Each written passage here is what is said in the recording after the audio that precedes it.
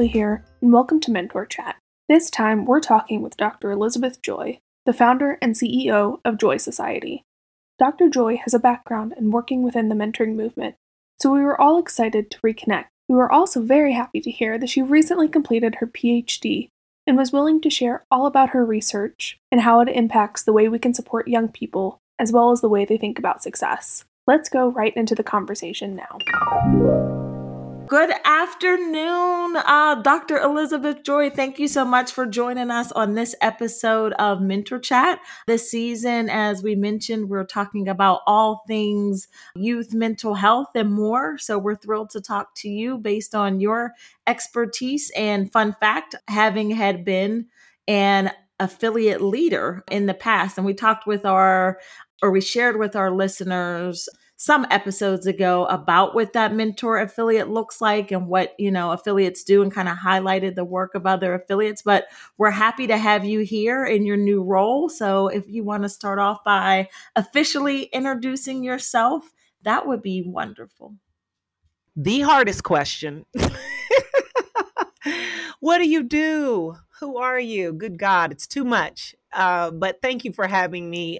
Super excited to be here. And as you know, I'm very passionate about youth mentoring and certainly very aware of the absolute meaningful outcomes that youth mentoring yields. So glad you're doing this and glad to have an opportunity to share and hopefully be able to provide some insight in a really unique way, hopefully. So in my current reality, I still am wearing many hats. One, as the business owner of Joy Society Enterprises, focused on disrupting professional development by addressing the intersection of work and all of those other areas of our lives that we tend to ignore, but tend to come for us.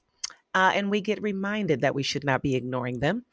And tied with that, I do executive and elite performer coaching, where I just focus on supporting folks who are elite at their craft become elite at life. Again, for those very reasons that so often we focus on work and we get really good at that, but are not necessarily living our best lives otherwise. So I support folks in both addressing business-related strategies, but also the intersection of their personal realities and how that affects their business decisions, and even the personal realities of those who work for them, right? So just kind of maneuvering all of that.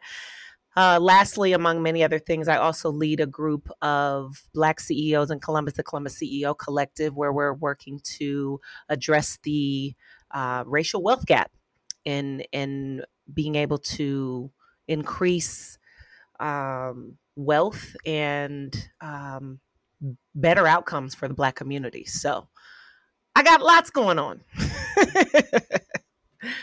I know when we talked initially about you being a guest and coming on, you had just completed your dissertation. Yes. And which was a really big deal. Congratulations again. Thank That's you. a lot of work. I hope you've had some time to breathe since then.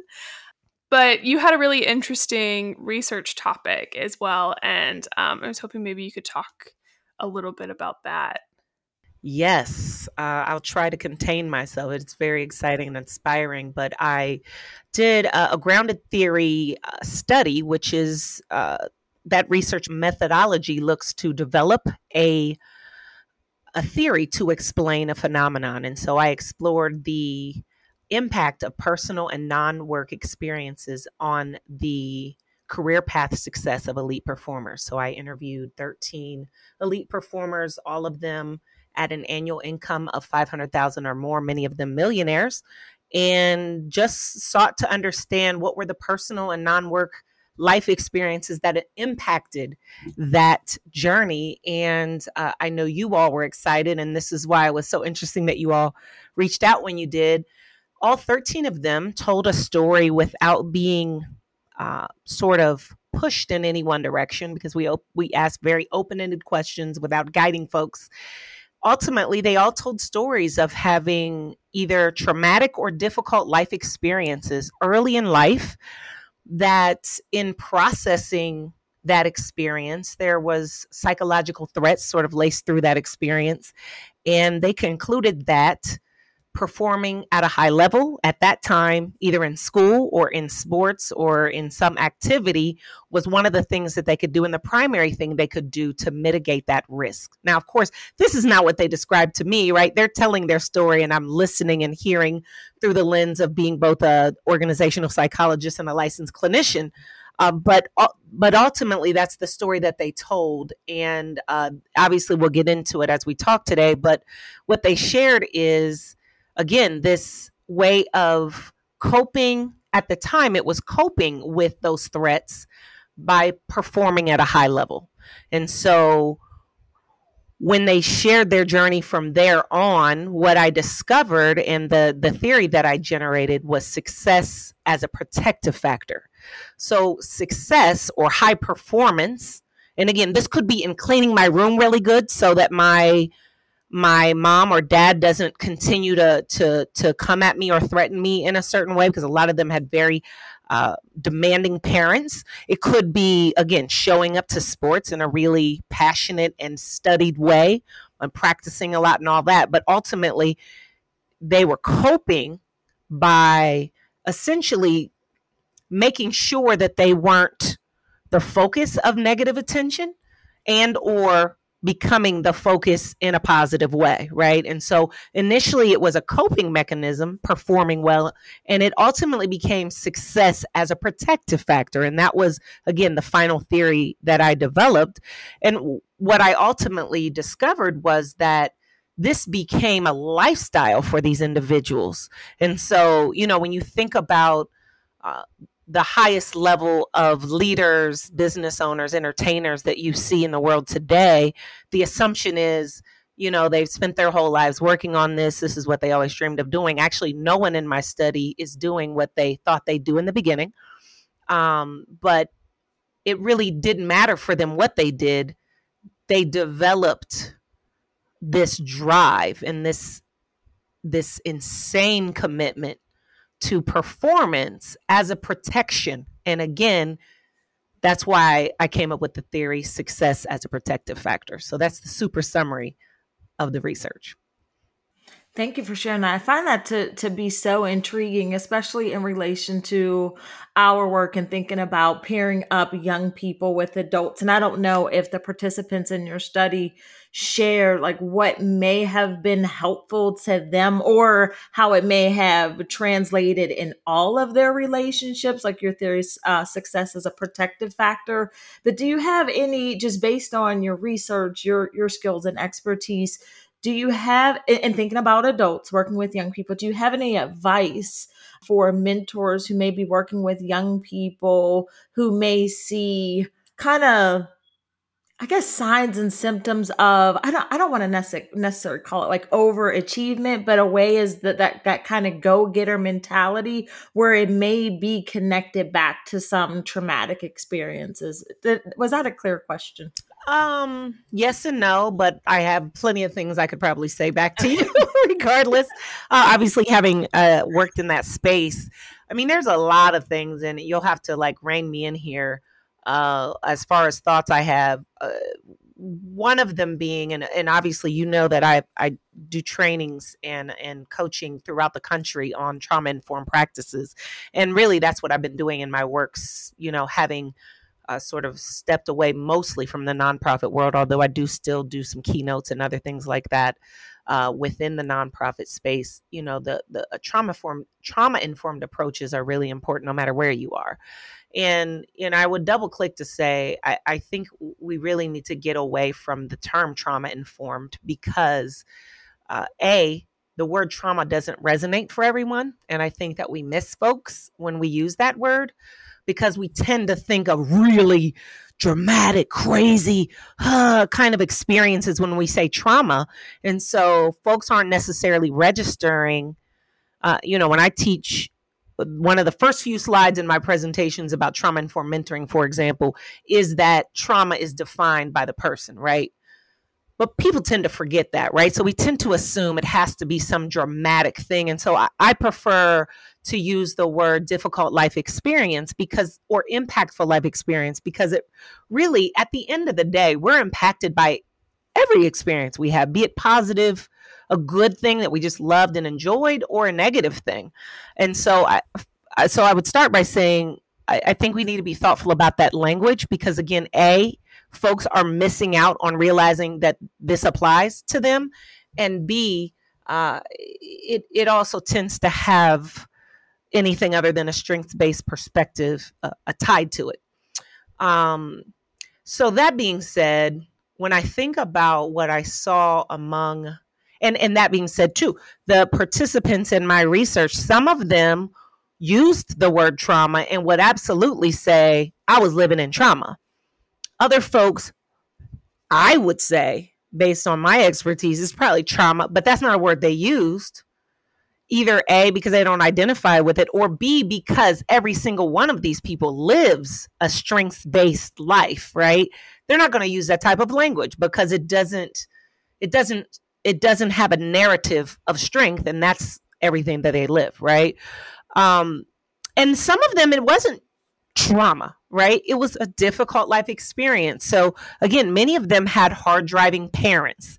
Where's the line between that being traumatic, maybe what you and I might qualify as traumatic, and it just being really hard?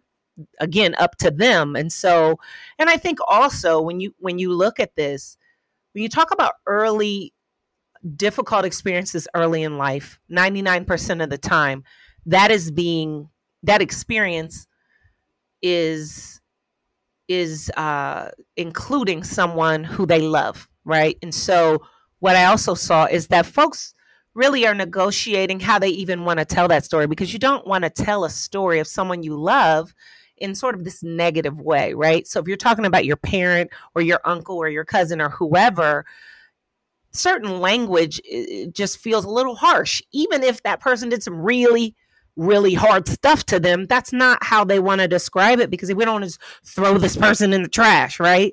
So again, this is why the language is so important. But each of these folks, I would say, and I relate to really all of the outcomes of my study, I would say my trauma has been a gift.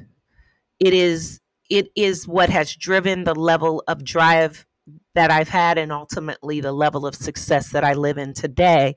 And so I think that's one of the other big things that concerns me, is that, especially in the nonprofit world where trauma-informed conversations are being had and people are leveraging the ACE study just tells this really sad story of how jacked up you're going to be when you get older because you had trauma as a child, right? And so I'm an example. I know that we know other stories of folks who have been overcomers, but even that overcoming type story tends to have people assume it's a once in a lifetime thing. There's only a couple of people who will overcome. And my presentation to you and those who are mentoring is that let's not assume that the trauma is all bad, right? Because what these folks essentially have shared, and again, it's my story too, is that they were able to respond to that trauma in a way that literally became the recipe for success for them. And that became a driver. Now, we can get into the fact that there's a double-edged sword here, in that, folks, and again, this is me too, having shown up so driven, there's prices to pay, be it physical health, because you're not eating the way you should, you're not sleeping as much as you should, you're stressed out. There's plenty of research on difficult outcomes and not so great outcomes for CEOs and, high performing individuals. But again, we don't tell that story typically when we're talking about youth. We just tell the story of you had a really bad life, and then you got into really bad things, and then you have terrible outcomes. Well, people who are living quote unquote good lives, whatever that even means, i.e. money and career, are also having crap outcomes, right? Because it's not just about this one thing. And I think that's the crossover here when you think, folks are probably thinking, what the heck does millionaires and businessmen have to do with youth and mentoring? It has everything to do with it. I think what we're proving here is that we can really start to look at humans as humans, which I'm a fan of. I believe in human-centered approaches, and really being able to see we're really not that different. I think the difference here with this population and others, because I've spoken in almost every prison in the state. I've worked with sex offenders, rapists, you name it. They also have difficult backgrounds. What's the difference? The difference is how these folks responded to those difficult life experiences, and therefore they got some different outcomes. The other thing I would say that was one of the key whoa moments that came out of this research, and also I identify with, is that not everybody used the A word, anger, but anger was very much at play and very much is still in play. And these folks, and I do it too, have learned how to leverage anger as a friend, as an asset. And when I think about mentoring, and especially mentoring minority youth and specifically Black youth, who the stereotypical assumption that you're showing up angry and you're quote unquote acting out, and therefore we need to get that anger problem together. The world assumes that anger is just 100% this negative emotion. It's not anger that's the problem. It's how we use it. And these folks, some of them not willing to say it. Why? Because they're very aware of the societal assumptions about anger. When you say you're angry, people tend to assume you can't control yourself, right? You're out of control, those kinds of things. But in fact, what they've been able to do is use anger, frustration, whatever word you want to plug, to be a source of inspiration and motivation, and strategically lean into moments of observing someone doubting them, of someone maybe disrespecting them or counting them out, whatever it is, as a key motivator to drive them. When they're too tired, they push through anyway. When they're feeling maybe down, they push through anyway, and they're actually leveraging that. And again, I use this, and I wasn't using this before. I went through a journey because I wasn't processing my anger well early on in life.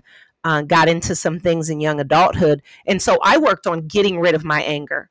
And then in recent years, in the last 5 years or so, I realized I worked so hard at getting rid of my anger that I was missing the superpower that I had discovered it could be. It was more about, let's make sure we use it right. And I think we do a disservice to youth by just throwing anger in like this negative space to say, you need to get rid of that. Well, if you've been through hell, I would expect you should be upset and angry and pissed, right? So like, rather than say, let's not be angry, let's teach youth how to channel that anger. And I think when you look at sports, and I had several former NBA and NFL athletes, specifically football, there's a space where many young youth have been able to act out their anger in a validated way, right? Because violence and physical contact is a sign of a skill set in that sport. And that's why you see sports being, I think, such a relief for youth. And so, but what about the youth who don't play sports? How can they get their anger out, right, in a way that allows them to leverage that energy? Because it's just energy. So let's leverage it. So again, I could go on and on, but those are some of the things that I think about.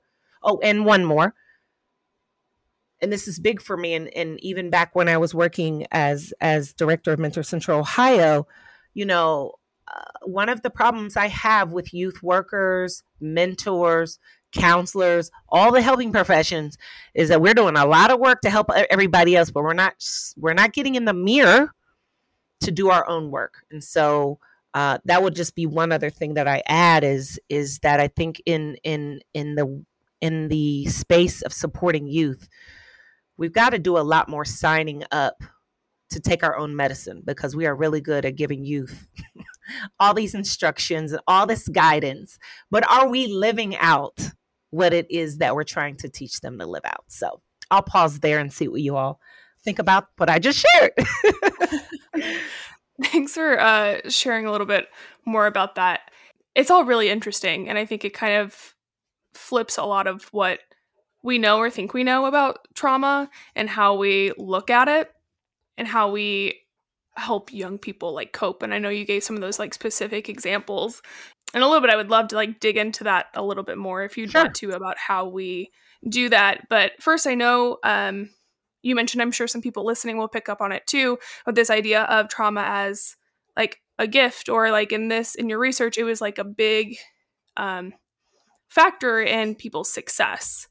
And so I am interested too in how you would respond to people who might take this and say, well, that means that you need to experience trauma, or like it's like a requirement to be successful. I think of like that tortured artist trope, Yeah. where like you have to have something seriously like wrong in your life, or terrible experiences, or in order to create great art. So, Well, here's what I'll say to that. Again, this is where the definition of trauma and the misunderstanding of it will have us lost. If you're alive, you've been through some stuff. You might not use the word trauma, but you done been through some stuff. But hell, the process of being born is trauma, right? You are in a woman's body, and you either come through a womb or you come out of an incision. That's trauma from the beginning, right? Learning how to walk, learning how to talk, going through the transition from elementary to middle school, not being able to fit in at times. So we all have difficult life experiences. So that's what I would say to that. If you're alive, you know that life serves us lemons, as they say, right? So no one is running around out here without challenges in life that they can leverage. So I would say it's not a requirement per se, because, and again, depends on how you see it, but it can potentially be used as an asset. So A, we all have stuff. B, you don't need it. I mean, if you are someone who is able to find your way and find yourself inspired and be able to really leverage drive and motivation to get you there without tapping the anger button, then great. I think that's the whole point, though, is that we have to, just like we're starting to finally have conversations where we're not forcing upon youth to assume that they have to go to college to be successful as adults. We're saying there are multiple ways to get where you're going. So if you are someone like me who just apparently loves to run up your student loans by getting 50 million degrees, then go forth and be great, right? If you're my brother who went to college and dropped out, but ended up becoming a successful business owner, go forth and be great. If you're like my cousin who didn't go to school at all, but has had an amazing career as a beautician, then go forth and be great. So I think this all comes down to, we've got to be dynamic in how we think about youth, because they're humans and humans are dynamic. So there's no prerequisite for trauma. It's just to say that let's not assume that negative life experiences only can provide us with this sort of diagnosis for a really jacked up adulthood, right? Meanwhile, there are plenty of other folks who are struggling in similar ways, who don't have this super horrible story. And again, that's why I think the word trauma just has us really off track in what we're assuming and thinking about. So hopefully that answers your question. Yeah, I think it did perfectly. I appreciate that response, and I love you talking about youth as being like dynamic, and the experiences of like our experiences being dynamic. Mm-hmm. I know we've had, for the podcast, we've had conversations with young people, and they'll be in an episode this season too. And one of the things they kept saying was that we're all different people. Yes. And we're all going to like respond differently, and we Yes. all need different things. And I think what you're saying is like very similar, and we should be looking at trauma in like the same, or difficult life experiences in the exact same way. And how can we remember that? We can remember that because as adults, we're also all different people. I think, you get to be an adult and, you get really good at fitting in all these boxes you have to get into to be an adult, and we forget.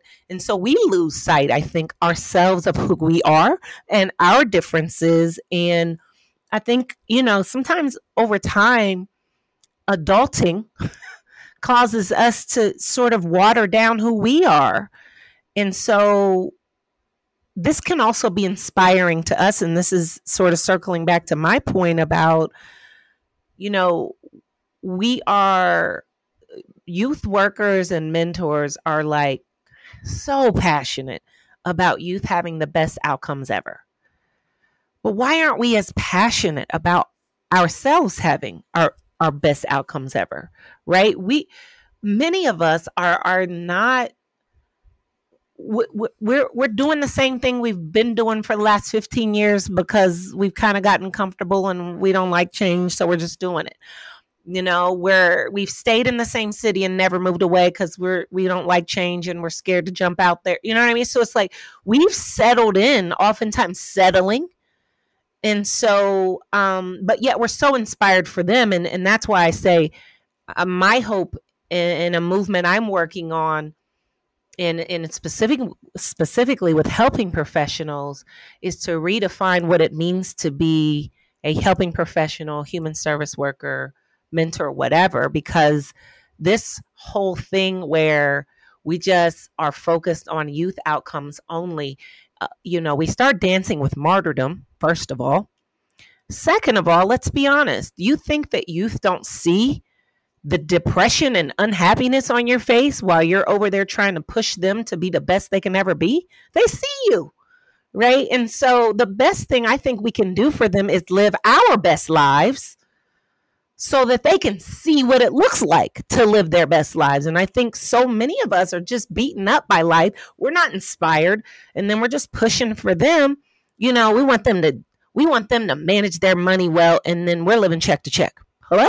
You know what I mean? We want to see them happy, but we've been in a really crap marriage for 20 years and we've just sort of submitted to it. And we're not thinking about potentially, making some moves that will be better for us and really our whole family. You know what I mean? So I think kind of disrupting this rut that we've fallen into generally as adults and then specifically as helping professionals is important.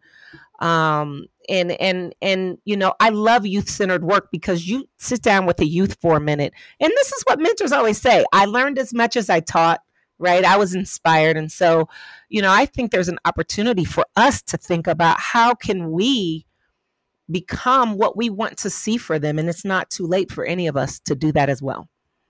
I know you said that some of your work right now is helping professionals. What does that look like, or what have you been doing? Do you have any examples? Yeah, I mean, it's really a lot of what I just talked about. So we have an online community for professionals, leaders, and business owners to, again, disrupt this concept of professional development. And this really is that professional development has historically just focused only on our career specific skills, right? Which aligns with this world we all grew up in that really very much values career and pretty much ignores our human reality outside of career, right? So, but yet the research shows that when you are physically healthy, spiritually healthy, emotionally healthy, and all of the others, right, you do better in your career. But unique to helping professionals, youth workers, and human service workers is that for most folks in that space, we're going to define success as helping as many people as we can until we die. And we really are unconcerned about what that means for us. And there's a lot of guilt in that because we look at folks who have it harder than us, right? Whether it's folks living in poverty or young people who are, maybe removed from their homes because of child abuse or whatnot, right? And we're like, how could I sit here and think about my own well-being when all of these people have it worse than I, right? And so we just show up with such passion that it becomes imbalanced, right? And so if we're honest, we have a whole profession of super unhealthy people out here doing the good work. And again, that's why I present this concept of martyrdom. We would never say, we're martyrs, but I mean, where's the line between martyrdom and passionate, caring, kind people? And so when I think about it, and I did a lot of work with Black helping professionals, and we had a program that we're just wrapping up for 2 years during COVID and the height of the Black Lives Matter movement. And our whole thing was self-care is an act of resistance, right? And so let's be careful, because what is a movement all about? Whether we're talking about Black lives or we're talking about youth or whatever, we're all ultimately saying we want the world to be good. We want the people in it to be good. We want everyone to be happy and well. And so if we are foregoing our own happiness and well-being, are we facilitating a movement? Are we changing the world if we ourselves are not showing up as a glowing light, right? So for me, I used to be that way. So I'm not sitting here judgmental. I used to be that way. And I would be stressed and I would be crying at times, because I'm like, oh my God, if I don't do this, then someone's going to die, or someone's going to not be able to blah, blah, blah, right? So I'm just feeling all this pressure and this passionate commitment. And then I came across this quote. I tried to carry the weight of the world on my shoulders, but I realized I only had 2 hands. And for some reason, in that moment, it disrupted me. And I, for the first time, I was like, okay, I don't have to do this. And so I went on this journey to eventually getting to the mantra I live by now, which is be the light where you are. So now I'm not over here literally nearly killing myself because I feel like I'm responsible for changing the world. Because I literally believed with all of my heart for years, right, that was my responsibility. I'm here. I know I am on this earth to change the world. So I don't do that anymore. I say, I know for sure I am here to be a light where I am. So right now I'm here with you on this podcast. So my job is to be a light so that as people hear my voice, they feel inspired, right? That I've brought goodness into their world rather than heaviness, right? But then now I don't have to concern myself with all the other people. You know what I mean? So it like removed this pressure for me and allowed me to just focus. So if I be the light where I am, that I accomplished the goal, right? And then, okay, think about how many mentors, how many youth workers, how many counselors, how many of us are out there. If we all were truly just being the light, which means you're not running around depressed and sad, yet still helping people. Okay. Like you are showing up, being and living what you want for others. So you think about, literally, if you imagine a dark room and we're all in it, and one by one we turn our light on, right? Now there's no darkness because we've all turned our lights on, and collectively we change the world, right? So this goes back to that quote, be the change you want to see. And I think some of us get impatient and we feel like, well, that's not enough. We got to do this big thing. Well, there is no, I mean, if that were the case, I think we've gotten there by now. The movement is all of us opting in. And this is what Eckhart Tolle's New Earth is all about, really, is each of us coming to this awakening within ourselves. And as we each do that, more and more of us are showing up as a light in the world. So I think doing that also, again, now we are modeling to youth what it looks like to have a good life, not just hoping for them to go do it. We show them what happiness looks like. Because a lot of times we're like, we want you to get good grades. We want you to be able to go to school. We want you to be able to get a good job. Why? So they can be miserable like us because all they did was check off the career box, right? Let's think about what do they need to be happy? And then we don't know because we got to figure out what we need to be happy, right? And so, again, it's just a different way of looking at things. And I think in mentoring, so often we get too caught up in the measurable outcomes, right, of school, grades, going to college. And then we're not talking to them about being happy and enjoying their life. Again, because do we know those answers? Do you feel called to join the movement to empower the next generation? Communities and Schools of Pittsburgh and Allegheny County is recruiting prospective mentors ages 18 and older to make an impact on middle school mentees in the North Shore region of Pittsburgh Public Schools. By donating 45 minutes of time, 1 day a week, mentees will have the opportunity to engage in life skill building activities with a champion who believes in their potential. Current sites include Allegheny Traditional Academy, Manchester Academic Charter School, King Elementary, Pittsburgh Classical Academy, and Manchester Pre-K through 8. Join us. Make an impact and make a difference. Interested applicants, please visit our website at cispac.org.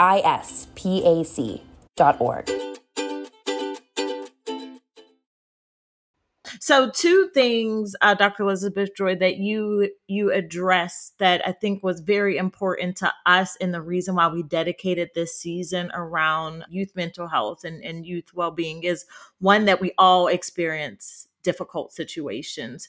So whether that, to me, in turn, for individual people is defined as trauma for that individual person or not, we all experience those difficult situations, and we all just have come out of or still in these difficult situations, especially as it relates to the pandemic, which has come up a lot in our conversation this season. The other thing that you hit on that was important as we geared up for this season was the importance of modeling your own well-being and taking care of yourself, especially in these helping fields, because like you said, some of us are faking it till we making it, and we want to see young people do better than we are, but we're struggling. We're looking for the tools and resources to be our best selves and be the light, if you will, so that young people have the freedom to exercise and be that light in their lives, in their school, in their community, et cetera, and really know what that looks like.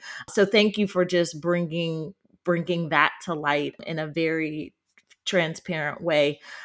As you think about your work now and just your most recent research findings, like what do you hope for? I guess your most of your work is centered on high performing individuals, like elite performers. What's your hope for not only the individuals that you work with, but how that in that way to give back in the way that we can model and be mentors for young people? What's your hope that we learn from your findings and how we can continue to apply some of those strategies specifically with working with young people? Well, before I answer that, I want to double click on this word mental health, or this term mental health, which I'm personally not a fan of. As a licensed clinician and knowing the history of the clinical counseling world, the field is very antiquated. Definitely never going to get an innovation award, with all due respect, right? And so we're using terminology and approaches in some cases that have been with us from the beginning. If you go back to how mental health started and the concepts and the way in which we even do it, go about the work, we were serving the most severely mentally ill in residential facilities, who are certainly not in position to just be out wandering in the world and being able to quote unquote be productive.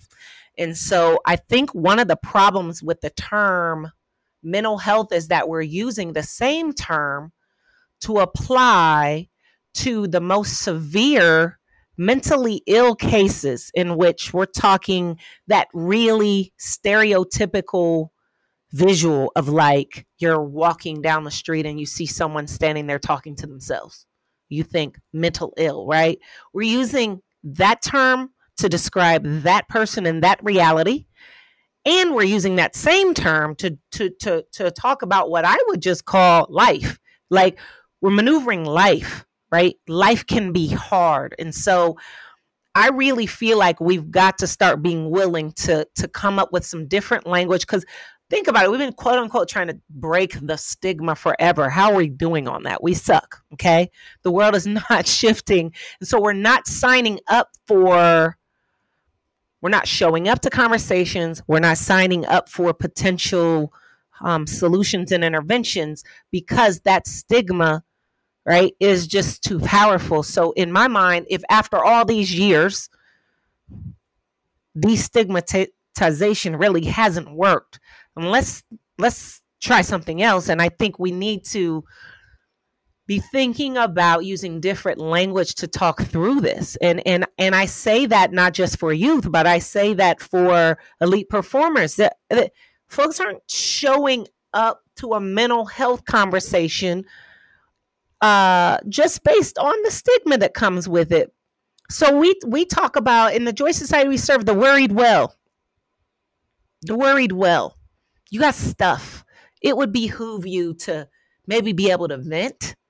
It would be helpful for you to maybe learn some strategies, but do you necessarily need to go get diagnosed, go through developing a treatment plan, tell somebody your whole life story, all the things that happen in a quote unquote counseling setting in order for you to get some relief? No, right? And so that's why we designed the Joy Society the way we did. It's because there's really nothing for folks who are, you're either hashtag unbothered, which I want to meet you if you are, because that means, hell, you know something I don't know because life's still hard, right? Or you're like really needing significant support, right? And no judgment on any of it. But what about in the middle, like worried well, like, you know, life's hard for me right now. You know, it'd just be nice to be able to just vent, or it'd be nice to kind of like think about how I might be able to go about this or that differently, so that maybe I can get some relief here, right? So that's why we designed the Joy Society the way we did, is to say, for those who may not need that level of clinical support, let's do this. Let's do this thing where we can do educational things.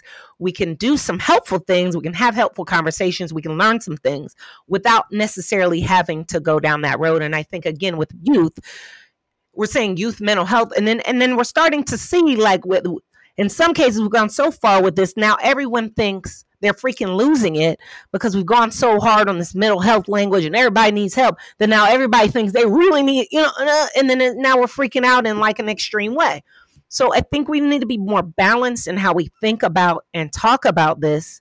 And again, I think we can get a little bit too over the top in how we respond for ourselves and for youth. So I wanted to first just call that out because I just think we're missing a lot there. And again, there's so many people who are just either not going to show up because of the language we're using, or we got folks who are really thinking they're worse off than they are because they've bought into this dialogue so much, right, that they've taken it and again, almost self-diagnosed to the point where they think they're not able to see their own strengths, right, and not able to accurately assess where they are.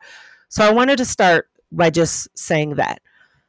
Okay, so then that's it. Okay, so the other reason, the hope behind my work and what I do, and I'm, the pandemic and all the other things that piled on during the last 2 years, right? It's been hard, and I honor all the lives that were lost and altered in many ways. But always, always, always, great things are born in the midst of a struggle. And so I'm so thankful for one of the things that was born during this difficult last few years in this world is that we do have folks really paying attention to themselves and their own personal realities more than they ever have, right?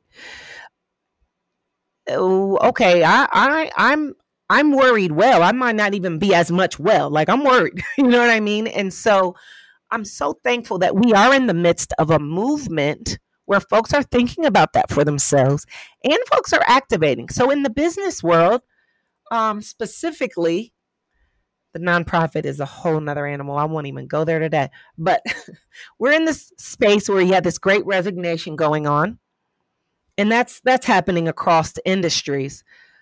But if you look at the research on the why behind the great resignation, it has to do with folks feeling disrespected, unappreciated, and having a desire to be working in a space where their humanity is honored, right? And they no longer have to leave their actual whole real self at the door in this old school boomer way. Shout out to all my boomers. I love y'all. Where work and personal are separate. Because newsflash, there's only one of you. So all of you comes to work with you every day, right?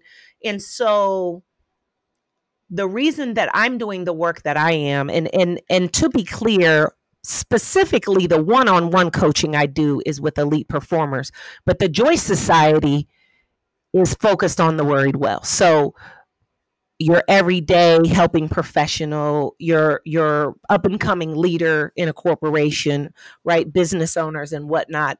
And so the center of everything I do is about redefining and reimagining success, because historically success has been defined as strong career and financials, right? And so doing the work that I do and living the life that I live, I know that you can reach all the career goals you want and all the financial goals you want and be one of the most miserable people in the world, right? And so we see, and that they don't talk about it for very long, but we see the very sad stories of suicide among celebrities and executives. There was just a Fortune 500 CEO who took his own life in the past 3 or 4 months. So my passion and the purpose behind everything I do is that we redefine and reimagine success as something that's more holistic.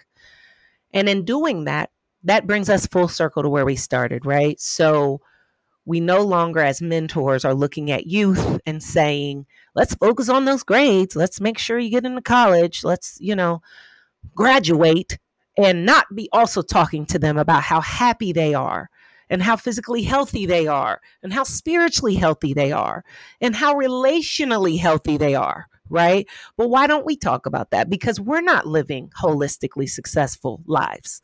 And so one of the reasons that I shifted from positioning myself within the nonprofit world and shifted over into the space that I'm in now is that, I'm working with folks who influence greatly what we think and what we do and how we operate in this world. And so my thought was that if I can convince corporations who are very powerful and elite performers, leaders, celebrities, right, to buy into this success reimagined thing where we're aspiring for holistic success, then that will trickle down to everyone else, right? But this is again why I challenge us to, as mentors and or youth leaders and nonprofit leaders, live holistic success. Start to disrupt how you show up to your operation. If your mission is only to serve and you ignore your staff, you ain't trauma informed, because go look at SAMHSA's definition. It very much clearly states a trauma informed organization would be one in which the staff, including executives, would also be honored and have space for their human reality to be honored, right?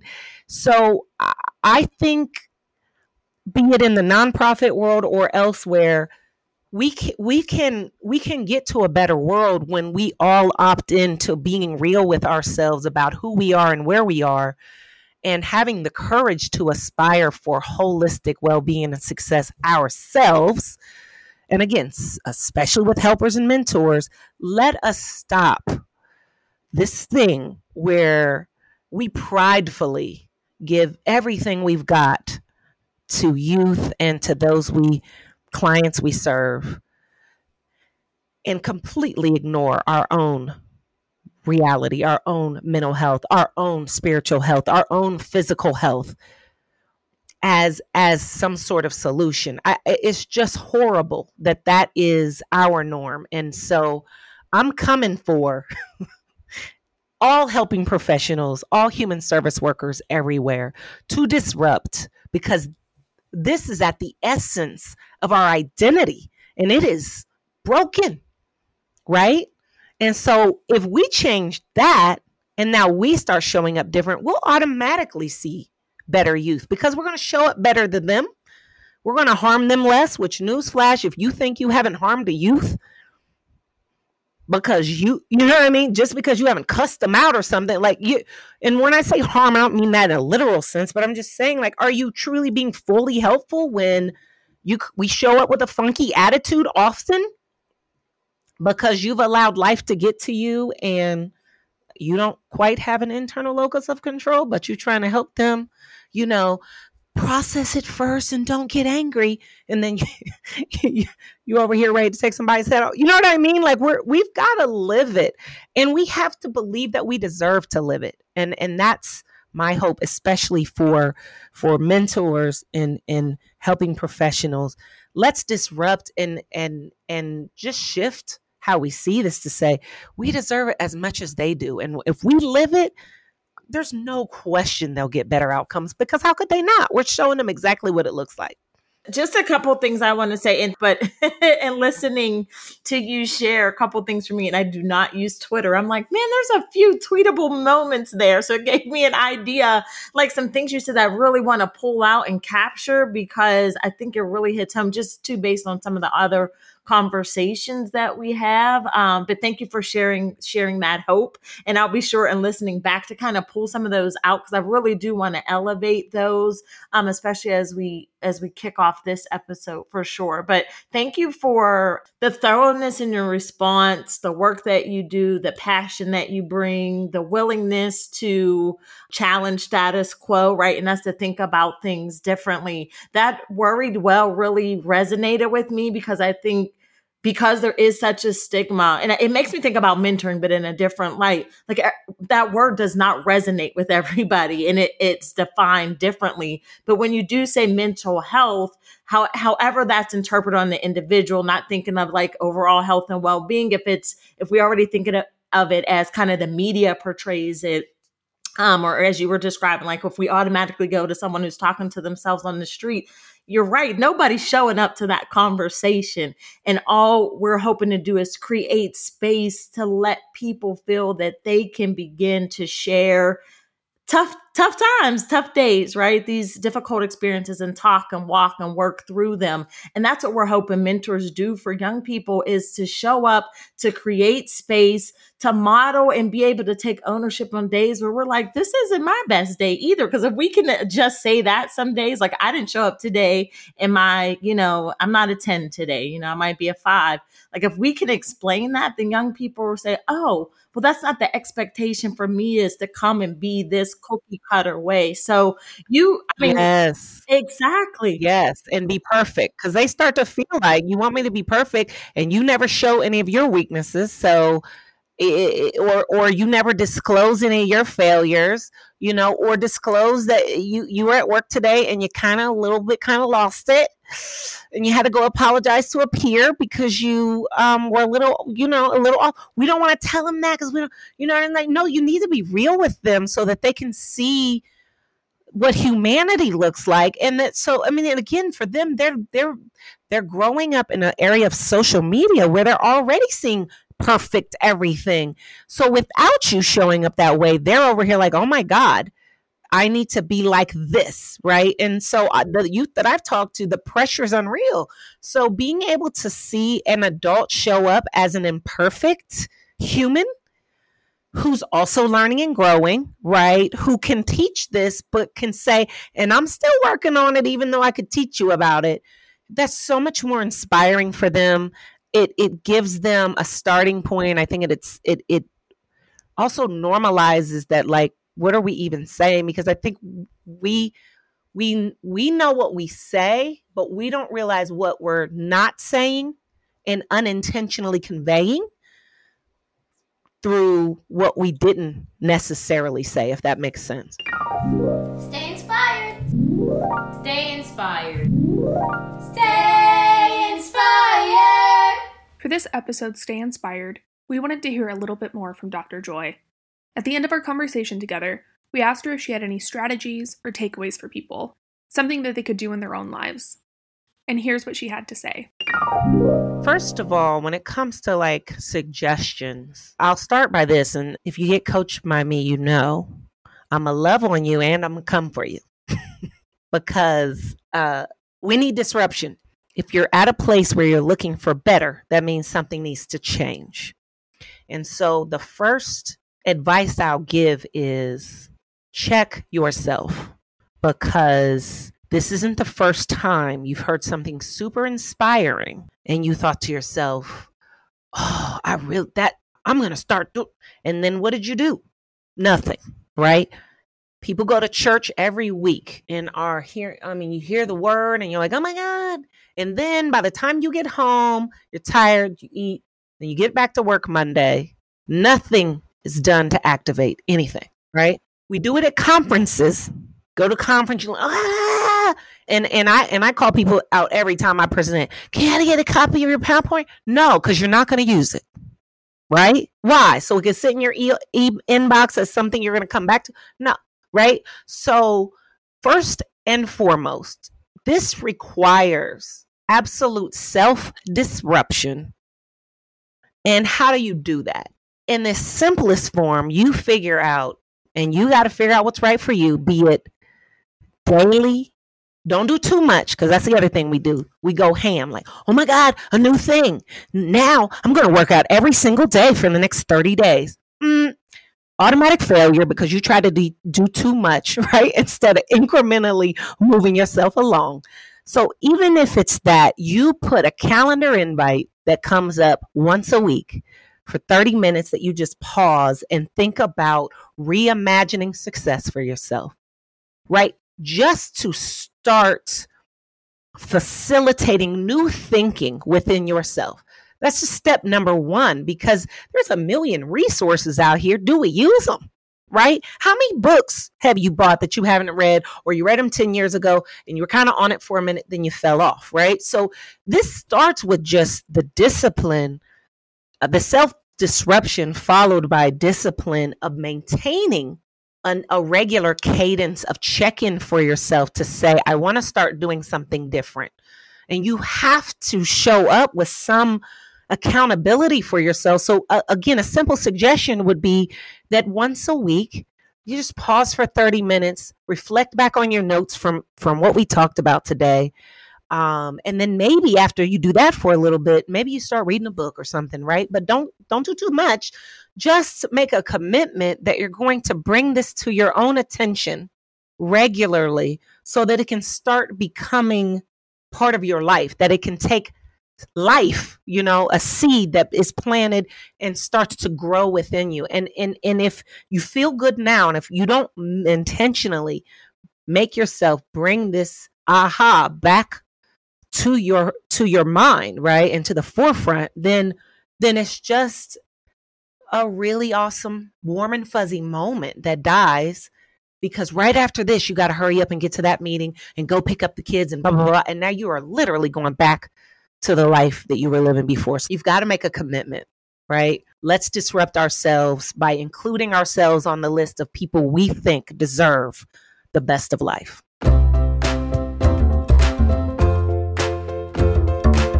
Mentor Chat is written and hosted by Michelle Thomas and Ashley Wineland with the mentoring partnership of Southwestern Pennsylvania. It is produced by Pretty Easy Podcasts. Our music is Cheery Monday by Kevin MacLeod. Special thank yous to Kristen Allen and the mentoring partnership team. Thank you to our guests. For more information about us, mentoring, and this episode's topics, take a look at the show notes and visit the Mentoring Partnership's website at www.mentoringpittsburgh.org. Be sure to like and subscribe to Mentor Chat wherever you get your podcasts.